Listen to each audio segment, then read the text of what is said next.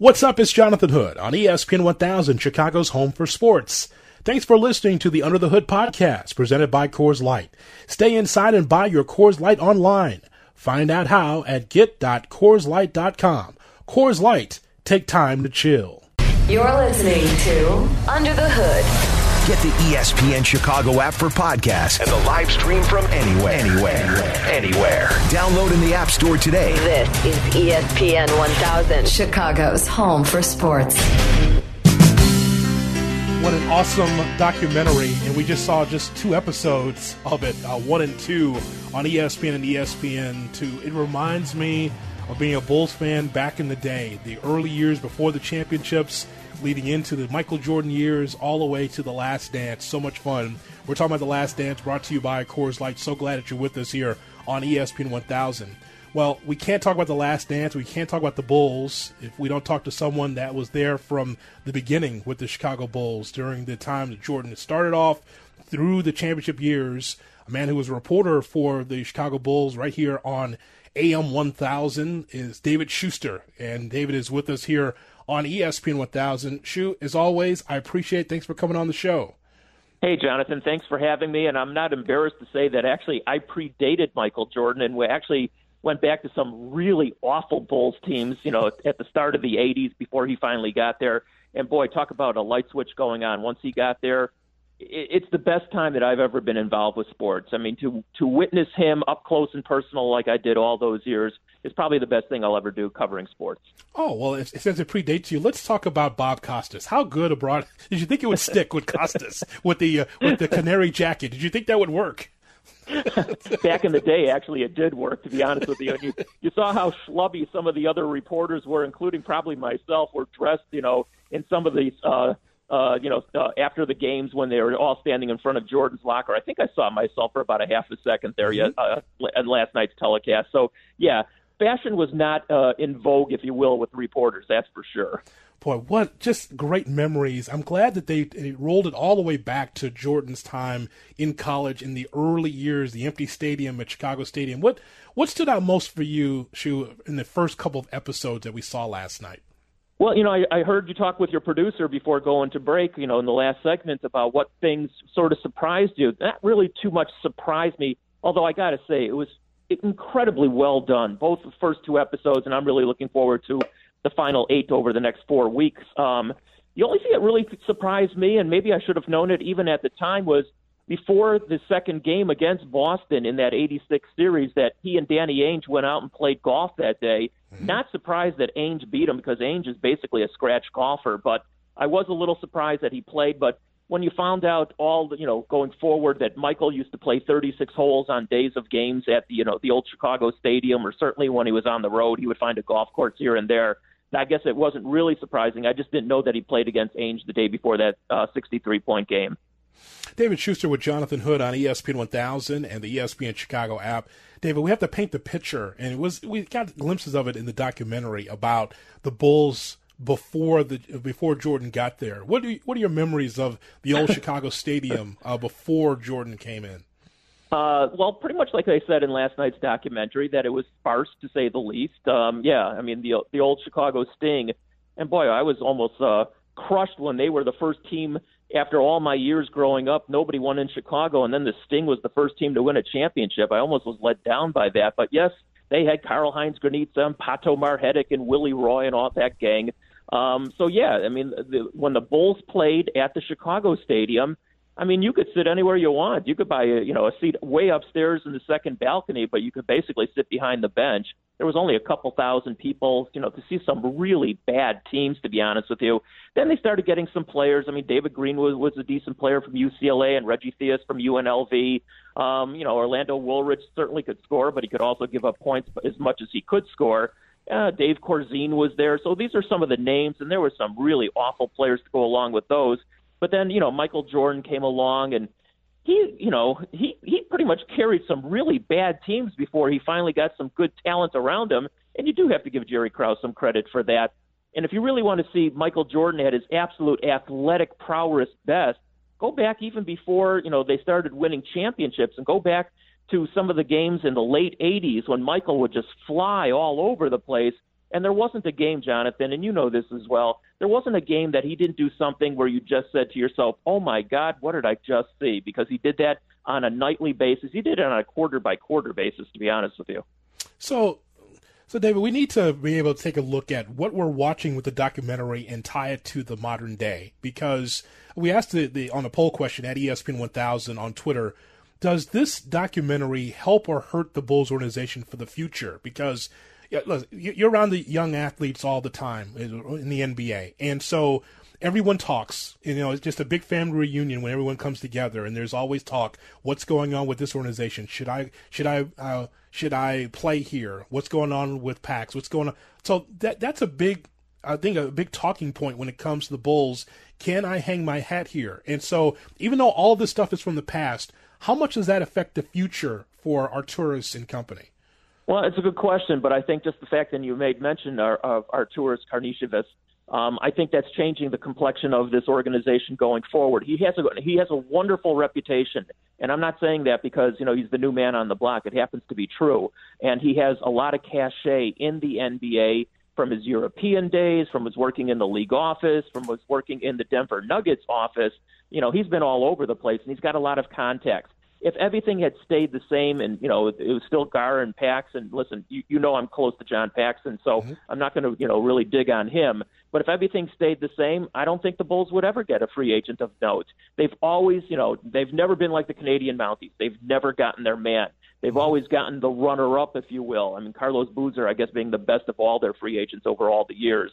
But they've never really gotten their man like they wanted to. There's a new sheriff in town in Karnisovas, and it'll be interesting to see if his cachet is able to land somebody going forward. Now, the owner is still there, but actually Jerry Reinsdorf does have a decent reputation around the league, certainly with the rest of the owners, certainly with the league office, and he has shelled out a lot of money to a lot of players over the years. In spite of what his reputation seemingly has been, he has shelled out a lot of money to a lot of players. So I just think the fact that Karnisovas is there going forward, I think that's going to help dramatically.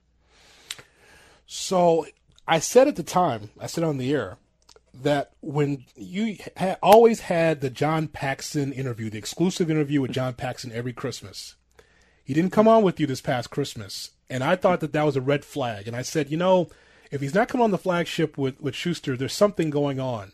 Did you know that there might have been something going on? Because he never turned that down. That was kind of our conduit to find out through the first early part of the season what's going on with the Bulls. Tell me, what do you think of that?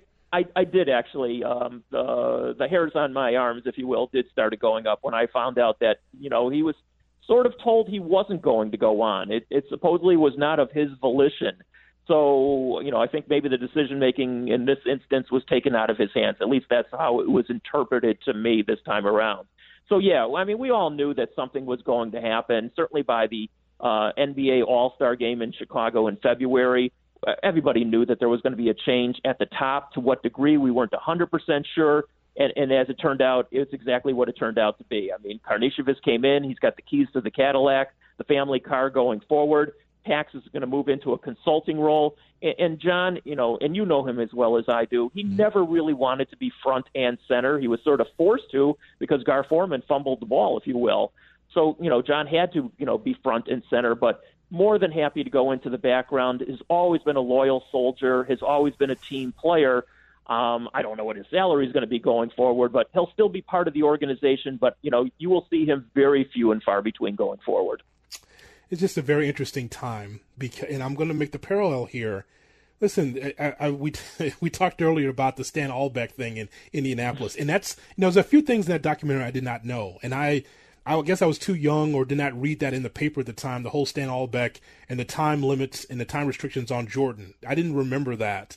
I tied that to Joakim Noah and Vinny Del Negro, and you recall this, right? I mean, in Brooklyn, the Bulls have taken on the Bulls, and there was a minutes restriction because of the plantar fasciitis of Joakim Noah, and Vinny was told, we need to only have him out there for a certain amount of time.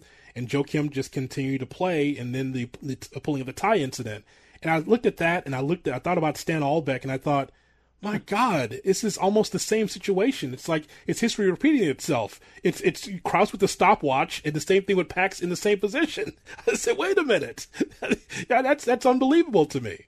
Yeah, it was sort of a carbon copy kind of thing. I want to go back to the Jordan minute restrictions, and it was obviously his second season in the NBA. And when he finally got his way, the Bulls called a press conference. I'm pretty sure it was after a White Sox game, if I remember. It was a midnight press conference in Jerry Reinsdorf's office, at his old real estate office. He owned Belcor, which is a real estate company. And so it was a midnight press conference in his office up in Skokie that we all had to scatter to get up there in time. And that's when they made the announcement that, Michael was going to come back, but he's going to be on a minutes limit, yada, yada, yada. So this was all worked out behind the scenes. But you talk about surreal. That'll be a chapter in the book that I'll never write, by the way. But a midnight press conference in Skokie's Belcor office to announce that Michael Jordan is back, but he's only going to be playing 7 minutes each half. David, what was your relationship with some of those players during the early time for Jordan? Because what I've been hearing is the way Jordan was comfortable with his cognac and his cigar, the way he was laid back to telling the stories was similar to in his early years, where he would give time to you and other reporters on what was on his mind for the Bulls. So what was your relationship with some of those players in those early years with the Bulls? Well, let me start with Michael first, if I can, Jonathan. But, I've always said this. I've always found Michael Jordan to be a superstar both on and off the court. You saw in last night's documentary that he would stand in front of the locker with the scrum of reporters, and it was wave after wave after wave. And, it would be an hour of, honestly, the most inane questions that Michael would answer repeatedly. So I thought he was great.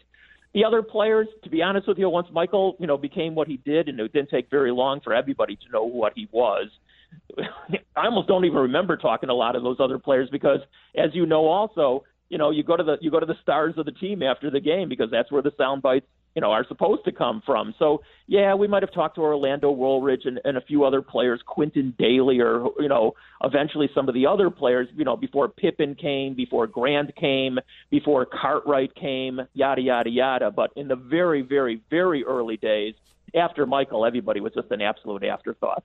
Yeah. All right. So lastly, and I appreciate your time, I just want to get your thoughts on Jerry Krause.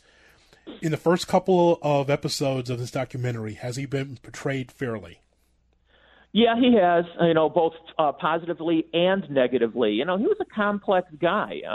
I actually got along with him really well. And, periodically we actually even went out to lunch. I don't know. He liked me for whatever reason. But he was a complex guy. He was socially awkward. That goes without saying.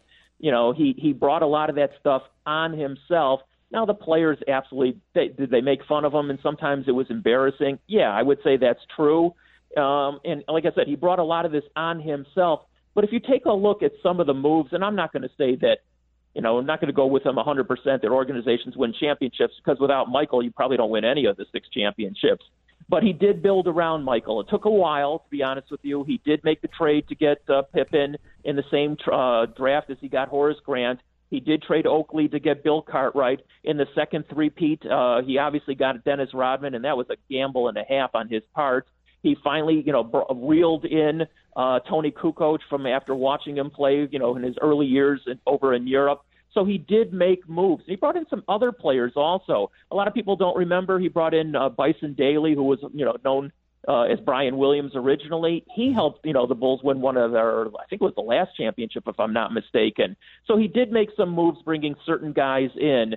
Again, they don't win any of those, I don't think, without Michael, obviously. But I thought Jerry Krause did do things that helped them win and get over the hump to build around Michael. But again, he was socially awkward, and the players made fun of him all the time.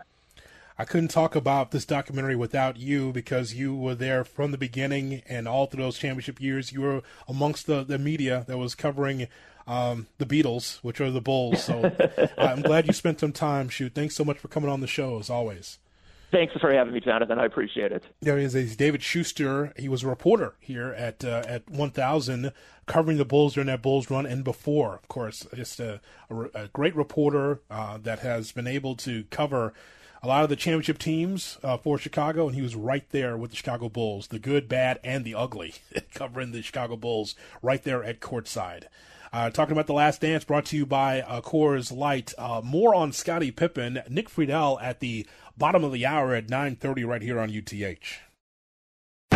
It's Under the Hood. Follow us on the gram at IGJHood and at ESPN_Chicago. This is Chicago's home for sports. ESPN 1000.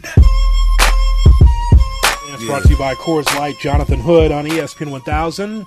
We'll hear from Nick Friedel, who covered the Bulls for a decade, and of course he watched the documentary and wrote about the documentary and some Bulls notes before the documentary took place last night. So we'll talk to Nick about what he saw right here on ESPN 1000. Boy, it was just interesting to watch. And again, it's just the first 2 episodes. What about the other 8?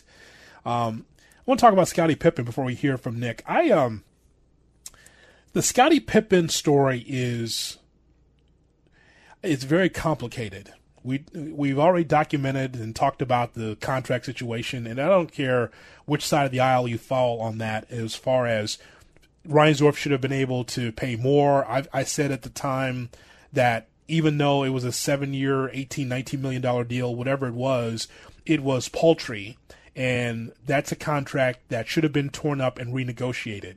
Even though Reinsdorf, as he said in the documentary, and I remembered as a kid, as a young person, wasn't a kid, as a young person reading this in real time, don't come back for another contract. If you're going to sign this thing will be an old contract, and others will going to get paid more than you by the time you sign this. But Pippen had to sign that for his family.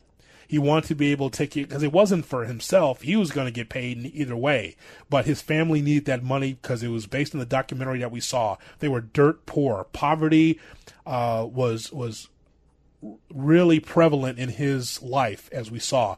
2 people in his family were handicapped that could not get around, and so he was taking care of his family, and I think that is something to be said. And so he took care of his family. Eventually, he got the balloon payment. He was able to get paid by the Bulls toward the end, and other places he was able to get over $110 million. So if people can trip on that contract, fine. Reinsdorf should have been able to renegotiate it, or you can just stand by the contract and know that you can earn more at some point. He was able to earn more. But see, here's the thing. Again, Pippen is a person that always thought he was undermined. It's one thing for us to talk about Jerry Krause.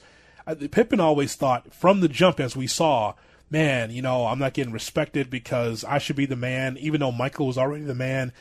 Coming out of Central Arkansas, you're just a small town kid coming in, playing with the greatest player in the world. And he had to take a back seat, and he was able to adjust to that back seat and still a frontline player defensively, strong offensively. But along the way, this whole thing where Pippen and Krause, they were button heads. Hey, Jordan and Krause were button heads. So that wasn't anything new. Pippen was pissed at Krause because he felt that he should have been respected more financially. And so he took it out on Krause. But the relationship was frayed between the two. It wasn't just a one-way street. It comes across like, hey, Pippen was really laying it on Krause. Well, Jordan and Pippen gave it to Krause a lot because Krause was not a great people's person. He was not, and you saw that in the documentary. The things that Krause was saying in those press conferences is something that you wouldn't hear from a general manager, maybe some owners, but not from a general manager. They would rather lie to you than just be like, we're always trying to get better. We're trying to get better as an organization. All that kind of stuff, right? And it's kind of like, wow, that was wild. The headache issue where he had the migraine headache. Felt like he should be able to get the last shot and not Tony Kukoc. That was wrong. For Pippen to say, I'm not going to F up my summer. I'm just going to, when the season starts, I won't be playing. I'll be in a suit. You saw how the Bulls are struggling a little bit on the defensive end against bad teams early on, and they got better without Scottie. Because I was like, you know what? I'm not going to f my summer up. Yeah, I understand that, Scottie, but that was the wrong thing to do. It was the wrong thing to do. Should have had that surgery at the beginning, in the summer. That way he's ready for the season to start. I'm sure Jordan had to feel some kind of way like, dude, how come you didn't get your surgery? And he didn't. And so there's a lot of things with Scottie that was unsavory to me. I respect the player, but the business decisions that he made were wrong. And then that time, it was a tug-of-war between him and Frank Thomas as far as who could be unlikable, quite frankly. And the whole Frank Thomas thing, it's a whole different conversation, a different show. But you just have to know that when you're working with the greatest player in the world, in Michael Jordan, you got to be ready with him. You won't be able to be as good as he is. You won't be able to supersede him, but you should have gotten yourself in a position to get ready. And there were some pitfalls there with Pippen that had me, shaking my head at the time like, dude, you're going to get paid. You signed this contract, and Reinsdorf wants to hold you to that contract. All right, cool, fine. So just keep playing, stay healthy enough, and eventually you will get your money. The contracts with Jordan and Pippen was a talking point in my mid-20s when I was watching and covering this team. And I know that was a big, big bone of contention with fans, like, why don't you pay these guys? And this is why the whole Reinsdorf's cheap thing resonated with the Bulls, and even to this day. It wasn't right. But I would have torn up the contract, especially when the TV money came in and the Bulls were making money like everybody else, hand over fist. When the TV money came in and the salary cap started to rise, yeah, hey, Scotty, let's try to renegotiate, But Reinsdorf held him to that contract. But that issue between Pippen and Reinsdorf and Krause, and then some of the decisions that Pippen made. You heard what he said there in that documentary. Like, what do you mean you don't want to F up your summer? You're trying to win a championship. And then the press conference in that documentary where he was talking to the press and was like, I don't know if I'm going to be back or not. Like, you going to leave a championship team? It was a headache. Eric, you're too young to remember this, but I know that you had a problem with Pippen, but he was a headache at times for the Bulls. Right. So, looking back, I remember, so in 97, I was 10 years old. So, I remember not liking, or everyone being upset with Pippen, the no-tipping Pippen, he's a bad teammate, but I never knew really why. I heard the stories and everything like that, and then now you see him now, and he's this affable, well-mannered, well-spoken, fun to listen to guy talk basketball, so it's where did all this vitriol come from? And now watching all this, I'm like, all right, now I see why, the buzz around was how bad of a teammate Pippen was. Winning, but yet disgruntled. And that was different, right? It was interesting at the time. But, I respect him as a player, but some of his business decisions and comments he made, it wasn't great. It was like 50-50 on Jordan, on Pippen at the time. Because I was like, what's up? This is a championship team. Keep it rolling, right? Just be, right until the wheels fall off. But he always felt that he was disrespected from a money standpoint. He wasn't getting the attention that he deserved. It's interesting time for the Bulls. More on the Bulls with Nick Friedel. And don't forget, tomorrow there'll be no show, but I'll be back Wednesday. We'll get a chance to talk about the NFL draft and the Bears with the NFL draft preview between 7 and 10 on Wednesday night right here on UTA. This is Under the Hood with Jonathan Hood. Hi, everybody. On ESPN 1000, Chicago's home for sports.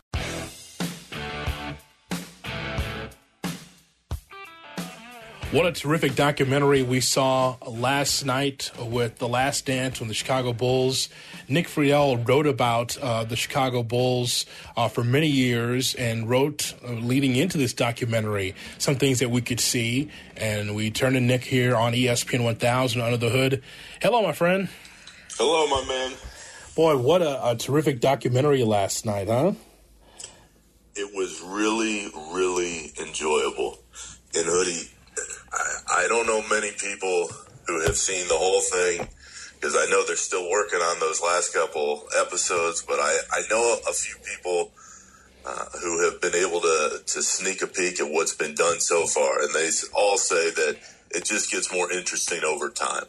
So it's a credit to the staff that put everything together, that the first two came off as well as they did, and they're just building up for what will be even more entertaining down the line. But on top of the fact it made you forget about what's going on in the world for a couple hours, you're just learning stuff. And I was around that team for a long time, but I hadn't even heard a few of those stories. And I know that more of that kind of stuff is going to come out in these next few episodes. So it was fun.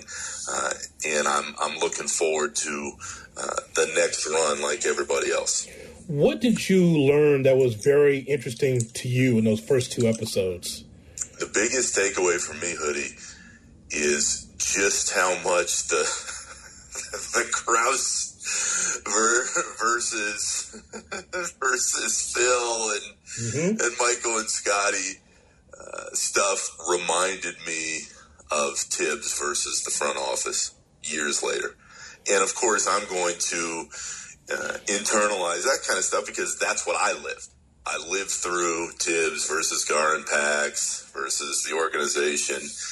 And what was so striking to me was that Jerry Krause didn't feel like he was getting enough credit. He felt like the credit was going to Michael, to Scotty, to the players. And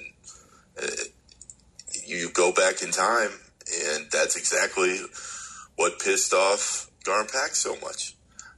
They felt like the players weren't getting enough credit, but they also felt like they weren't getting enough credit.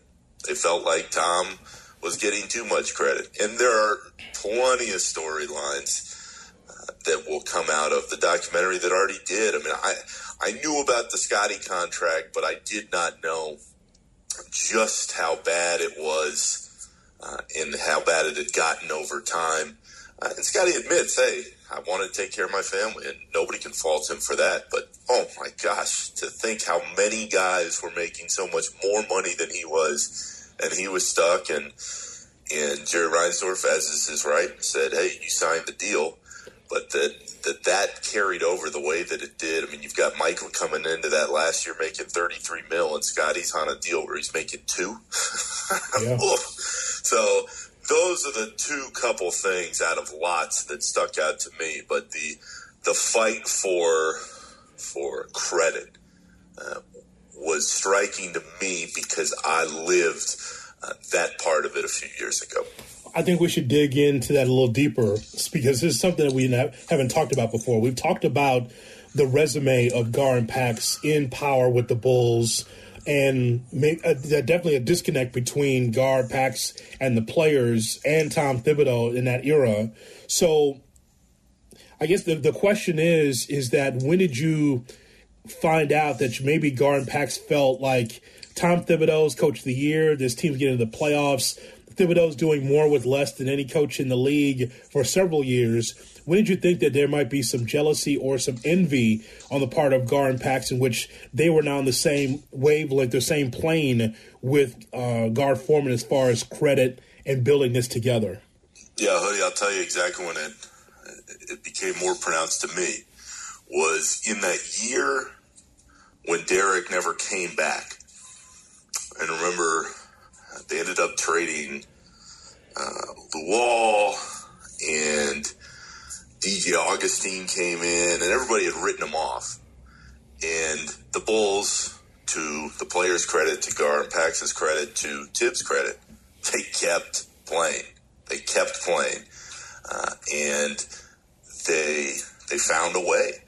And they kept holding out hope that Derek would come back, but we know how that ended up. He didn't feel comfortable, and that's his decision. And but as far as the Gar and Pax and the Tibbs stuff, when you started to notice it a little more was that year, because there was so much praise for Tibbs all over the league, and I never felt like the players took it as personally as Gar and Pax did. Players just, they went out and played, and they trusted in the system, and they trusted Tom. I mean, he had earned that trust over time, but what became clear was that Gar and Pax were sitting there going, our players deserve more credit. And while they never said this, what they also meant was, we deserve more credit. We're finding these players. We're the ones that are pulling the strings behind the scenes, and they're going out and winning. And that's when you started to go, okay, there's a little bit of jealousy here. And if you'll recall, then you got into, remember the Lakers had asked for permission to talk to Tom? Yes. And you're thinking, why in the Lakers? What? And I think there was always a part of Tom that wanted to end up in LA down the line. But when that was going on, you're thinking the Bulls are doing really well. Like, Derek's now coming back the following season. Why is this happening now? Well, it was happening because those seeds of discontent were being planted on both sides. But as far as when it started, there was so much hope and hype around that team, and they exceeded expectations when Derek won the MVP, and you're thinking maybe they have a chance to win a title that next year, the lockout year, and then he got hurt, and then that next year was a mess, but they still found a way to win. But that's when you started to see what was coming on both sides. Nick Friedel covers the NBA for ESPN. He joins me, Jonathan Hood, on Under the Hood on ESPN 1000 and the brand new ESPN Chicago app. So here's a little gem. And you would think that I would have known every story in the documentary because, you know, Nick, I'm ancient, so you would just believe I would be able to know every story.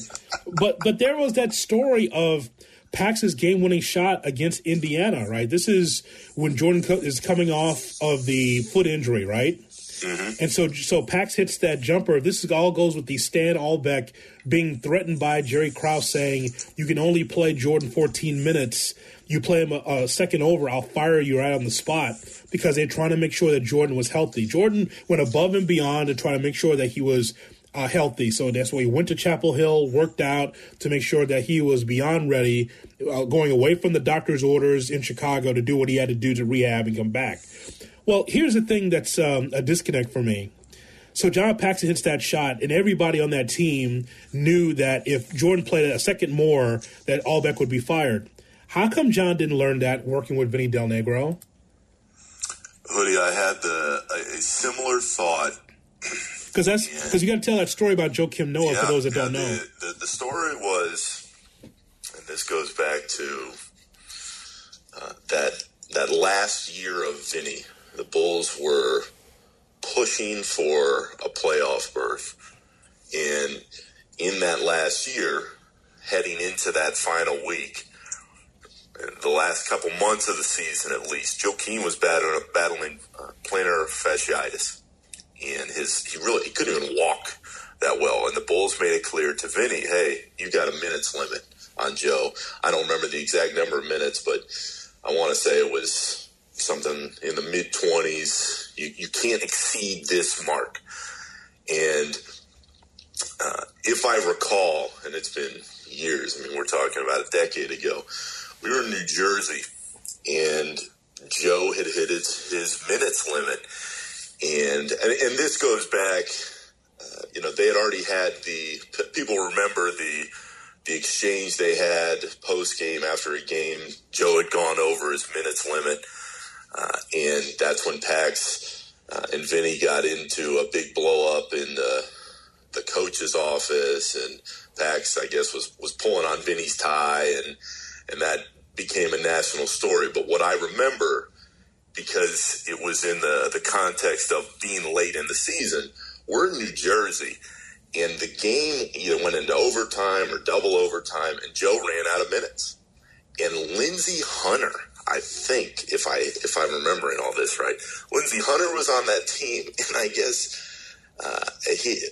Gar had gone to him, or there was some communication between Gar, who was at the game, and Lindsey Hunter, and it was made very clear Joe is done for the night. He's not coming back, and I think he had exceeded his minutes limit by a few seconds or a minute, but Vinny knew after the exchange that he had already had with Pax that wasn't going to happen again.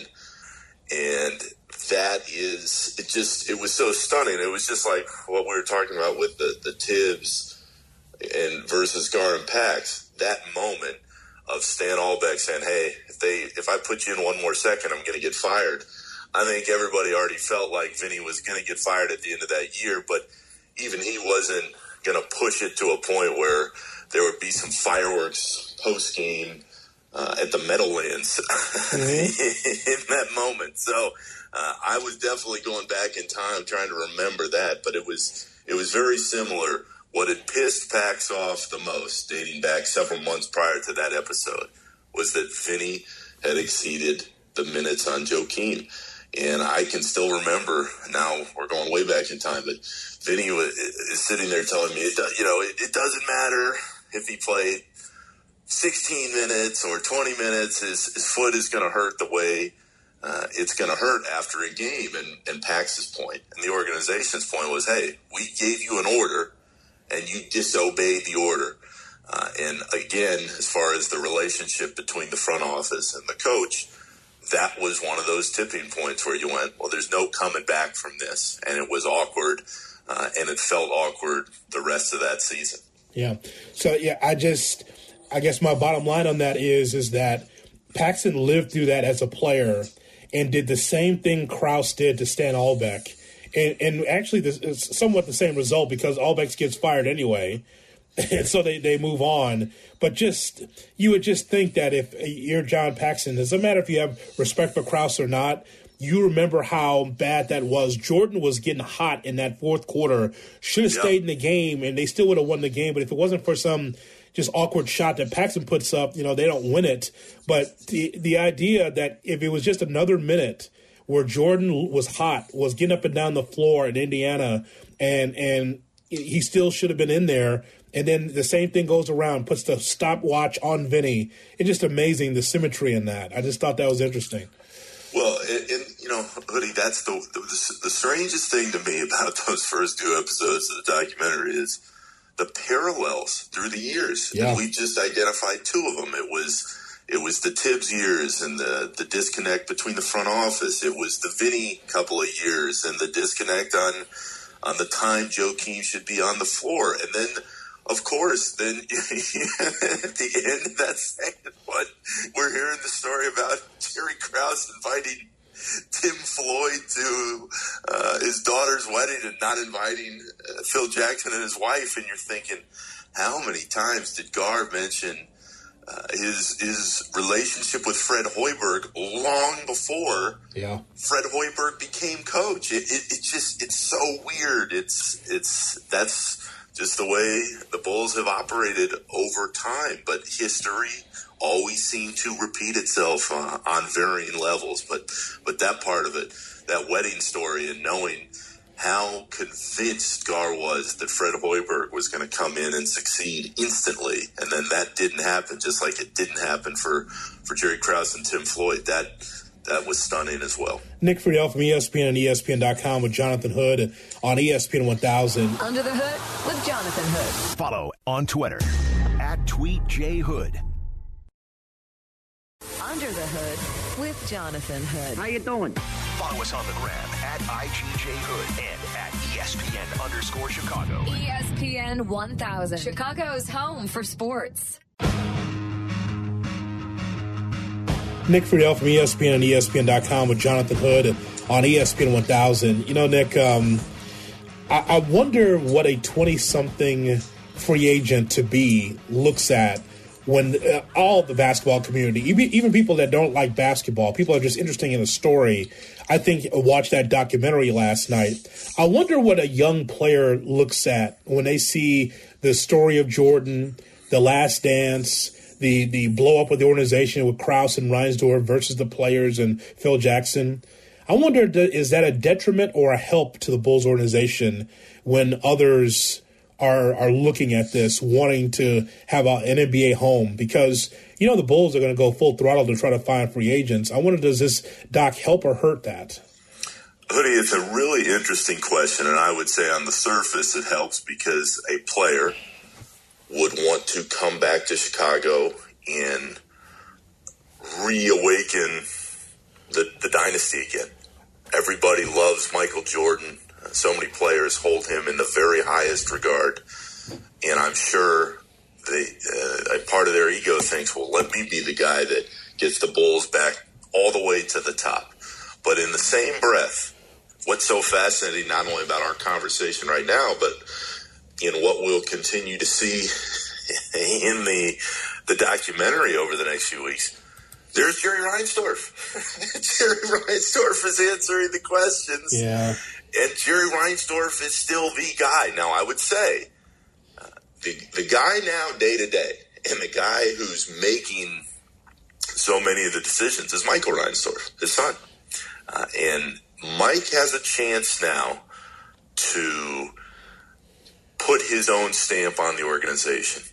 He has a chance to spend the money on a whole different level than his father did. It's not just as far as the team on the floor. I mean, internally, within the organization on a day-to-day basis, improving the scouting department. You make the decisions that you make to change the front office. That's a nice first step, but this ties into the question.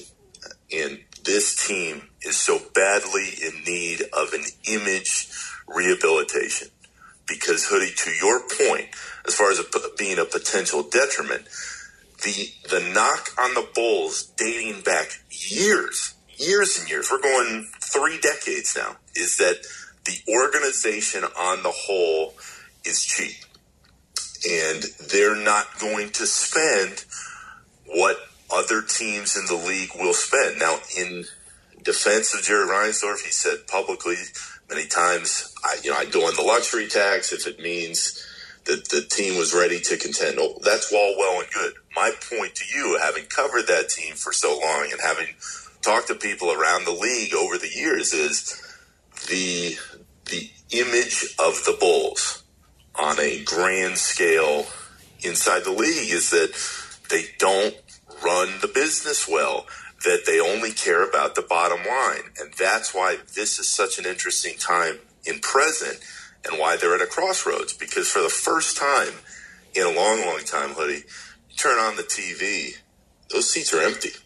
Yeah. The cash cow that was the Chicago Bulls filling up the United Center night after night after night after night, it's gone because people got so angry about the way things were run, so angry that Garm Pax stayed in power for so long, so angry that they messed up drafts and free agent signings since they traded Jimmy and the rebuild has gone nowhere. There are a lot of reasons. The point is, when you're watching that documentary and you're seeing there's Jerry Reinsdorf, for as loyal as he has been over the years, this team right now is in bad shape.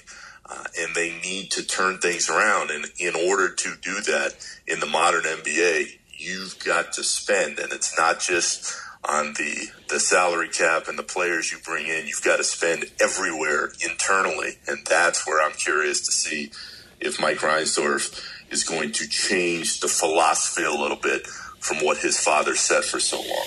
It's a Rocky Wirtz theory, isn't it? If you're Michael Reinsdorf, it's, hey, you know what, my dad's still lingering. And Jerry does not come across all that well in the documentary because he's part of that combination with he and Krause making some decisions. Now, of course, in some ways, Reinsdorf said, let's keep this going. He was smart enough to understand that, but he believed so much in Krause and Krause's ability to try to turn things around that, well, it went into the dumpster. I'll say this, just piggybacking on what you were talking about regarding the Bulls and the perception that's out there with the Bulls.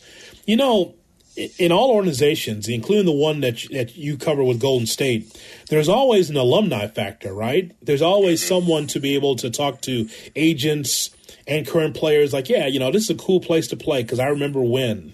And what do the Bulls have? Bulls have Bob Love.